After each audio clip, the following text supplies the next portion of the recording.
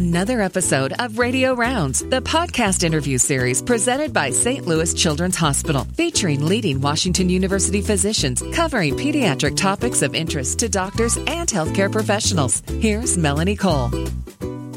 Over the last 3 decades, research and surgical innovations developed at Washington University School of Medicine have dramatically improved the outlook for pediatric renal patients. What is caring for a kidney transplant patient like for pediatricians? My guest today is Dr. Vikas Darnitharka. He's a pediatric nephrologist and the director in the Division of Nephrology in the Department of Pediatrics at Washington University School of Medicine and St. Louis Children's Hospital. Welcome to the show, Dr. Vikas. So please tell us some of the diseases leading to end-stage renal failure in infants and children. Kind of summarize some of those for us. Hi, Melanie, and thank you for having me on the show. So the diseases that affect children and lead to a need for a kidney transplant are actually very different from those in adults.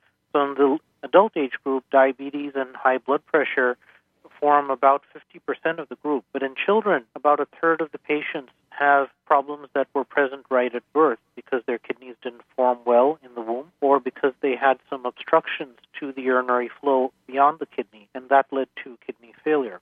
Another third of patients will develop glomerular diseases later on in life, towards early childhood or later childhood. Those are usually diseases of the immune system. And then there's a big mix of other diseases. And even in this day and age, about 5 to 10% of patients present directly in full kidney failure with very little symptoms, and we cannot find a cause in those patients. So tell us about some of the characteristics of a pediatric renal transplant recipient that would make them a good patient for the aftercare. We try to get almost every patient to a kidney transplant rather than keeping them on dialysis. We have found over the decades that kidney transplantation, particularly if successfully done, offers a much better quality of life to these children. They are able to carry on with their schooling normally. We can replace many things with dialysis, but not everything that the kidney organ actually does for the body. So these patients have better health, better longevity, and better quality of life, unless there is an extraordinary contraindication. Most of our patients actually do go on to a kidney transplant. Obviously, the ones that are going to have a better social situation will do better. Age no longer matters. In the distant past, the youngest children were technologically more challenging from a surgical perspective. That no longer applies. And in fact, the best long-term results can be obtained in some of the youngest children. So tell us about some of the pre-transplant interventions that you might like to discuss or that you would want pediatricians involved in.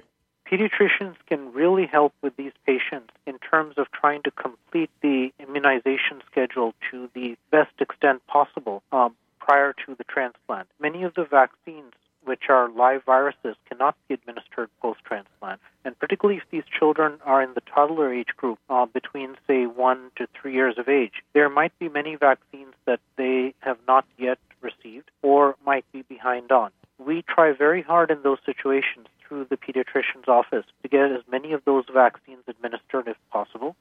They don't have to be on the traditional gaps that are recommended. They can be accelerated. And getting especially the live viral vaccines, such as MMR and chickenpox, administered up front helps the children with immunity later and then can help their overall survival and well-being. So you mentioned vaccines and that some cannot get them pre-transplant. Let's speak about post-transplant now, Doctor. So what about well visits? What about vaccines that they might need afterwards? How does that all set up, and how do you work with a pediatrician to set up? Does it follow the normal schedule, or does it have to be changed now? Once the child has a kidney transplant, except for the live viral vaccines, all the other vaccines can be administered on the traditional schedule, and we rely on the pediatrician's offices to administer these. Of particular interest is the annual flu shot. We really need our children to get that regularly. Also, the families of the children. We do not recommend the flu mist for these families, even if it's not the recipient himself or herself, but we don't want that live virus anywhere in the vicinity of the child. And what about other sorts of preventive health? And even before that, what about drug side effects after transplant? If the pediatrician needs to give an antibiotic, if there is strep throat or bronchitis, how does some of these things tie in? Many of our patients live very far distances from our transplant center, so a lot of their primary care is managed through the local pediatrician's offices. These things include the management of a variety of simple infections. So these children are at greater risk of bigger infections, but they can get the common cold, gastroenteritis, just like anybody else. And these things, we often depend on the local pediatrician, the local laboratory, and even sometimes the local hospital to manage the simpler things. Anytime these children have a fever above 101 degrees Fahrenheit or 38.5 degrees centigrade, we do like to evaluate these children, particularly for kidney transplant patients. Getting a urinalysis, a urine culture, and a blood culture are some of the minimum things we would like to get. These can be done through the local pediatrician's offices. Urinary tract infections are a very common issue for these children. If there are bigger infections, then those often fall to us to evaluate and manage. A lot of the drugs that we use, these immunosuppression medications that prevent rejection of the transplanted organ, raise that infection risk, but those drugs have their own side effects. For instance, mycophenolate is a very commonly used medication, 2 different forms, causes a lot of gastrointestinal side effects such as vomiting and diarrhea.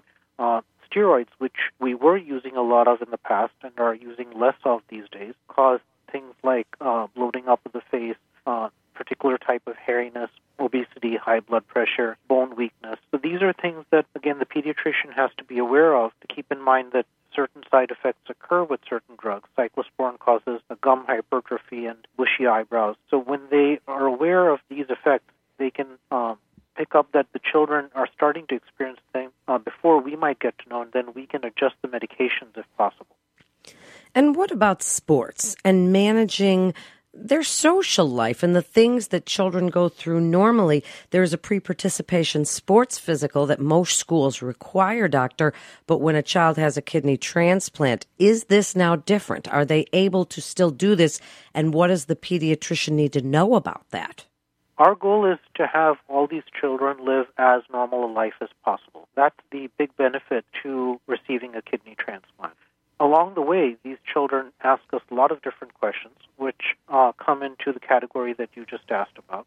In terms of sports, the new kidney, unlike for what happens in liver, heart, and lung transplant, the new kidney is not placed where the old kidneys were. The original kidneys that we're all born with are present higher up towards the back of the belly. They're protected by muscle and rib cage, whereas the transplant kidney is placed by the surgeon in the front of the belly on the lower side, either the left, typically more commonly, and occasionally on the right.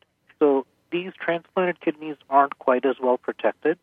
We do encourage our children to participate in sports. We do recommend against certain very high contact sports that may offer direct injury to the kidney. For instance, martial arts would be something we would recommend against.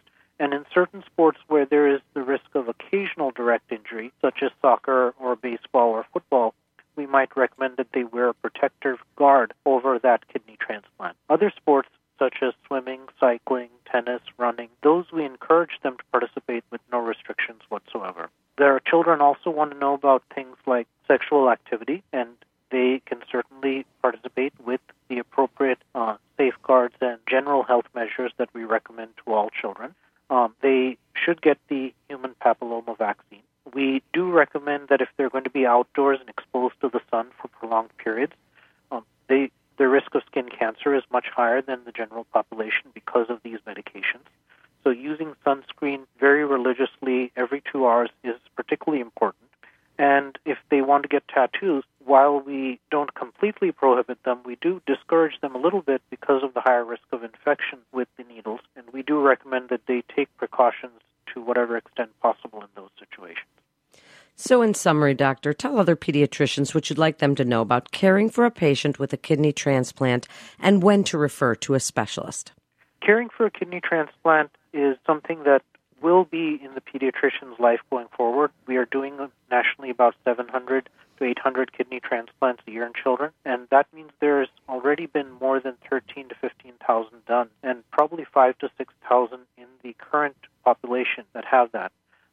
Most of the specialized care happens at a few centers, the surgical care and the immediate postoperative care and the lifelong medical management. But the pediatrician can help us in so many of these different ways that I've just described. We have a lot of experience with these kind of transplants here at St. Louis Children's Hospital. We have been doing these kind of transplants since the late 1960s, over 300 now. We have a big team with lots of experience, great results, doctors with national reputation and research expertise. And we have particularly good results in terms of getting them to a transplant early. The number that wait more than a year is less than 5% in most cases. And because we nowadays do what's called a rapid steroid taper, we're able to keep some of the drug side effects and the cosmetic issues to a much lower degree of impact than we had before. And what can a pediatrician expect from your team after referral insofar as communication with the referring physician and your team approach? Once a child is referred for a kidney transplant, and these patients may be in our own dialysis program or may not have needed dialysis before or may come from the pediatrician or another nephrologist, we go through an extensive evaluation of the recipient. That includes medical, surgical, psychosocial management. We then send a detailed report to the pediatrician. The patient may have a living donor available or may get placed on the deceased donor list. Once the patient gets a transplant, every time we see the patient in our clinic, we send a letter to the pediatrician explaining what we did in each of these visits. And where needed, we talk to the pediatricians if there is some medical issue that needs to be managed locally, or if there are specific complications that have come up, such as obesity or diabetes, where the pediatrician can help with. Thank you so much for being with us today, Doctor. It's great information. A physician can refer a patient by calling Children's Direct Physician Access Line at 1-800-678-HELP. That's 1-800-678-4357. You're listening to Radio Rounds with St. Louis Children's Hospital. For more information on resources available at St. Louis Children's Hospital, you can go to stlouischildrens.org. That's stlouischildrens.org. This is Melanie Cole. Thanks so much for listening.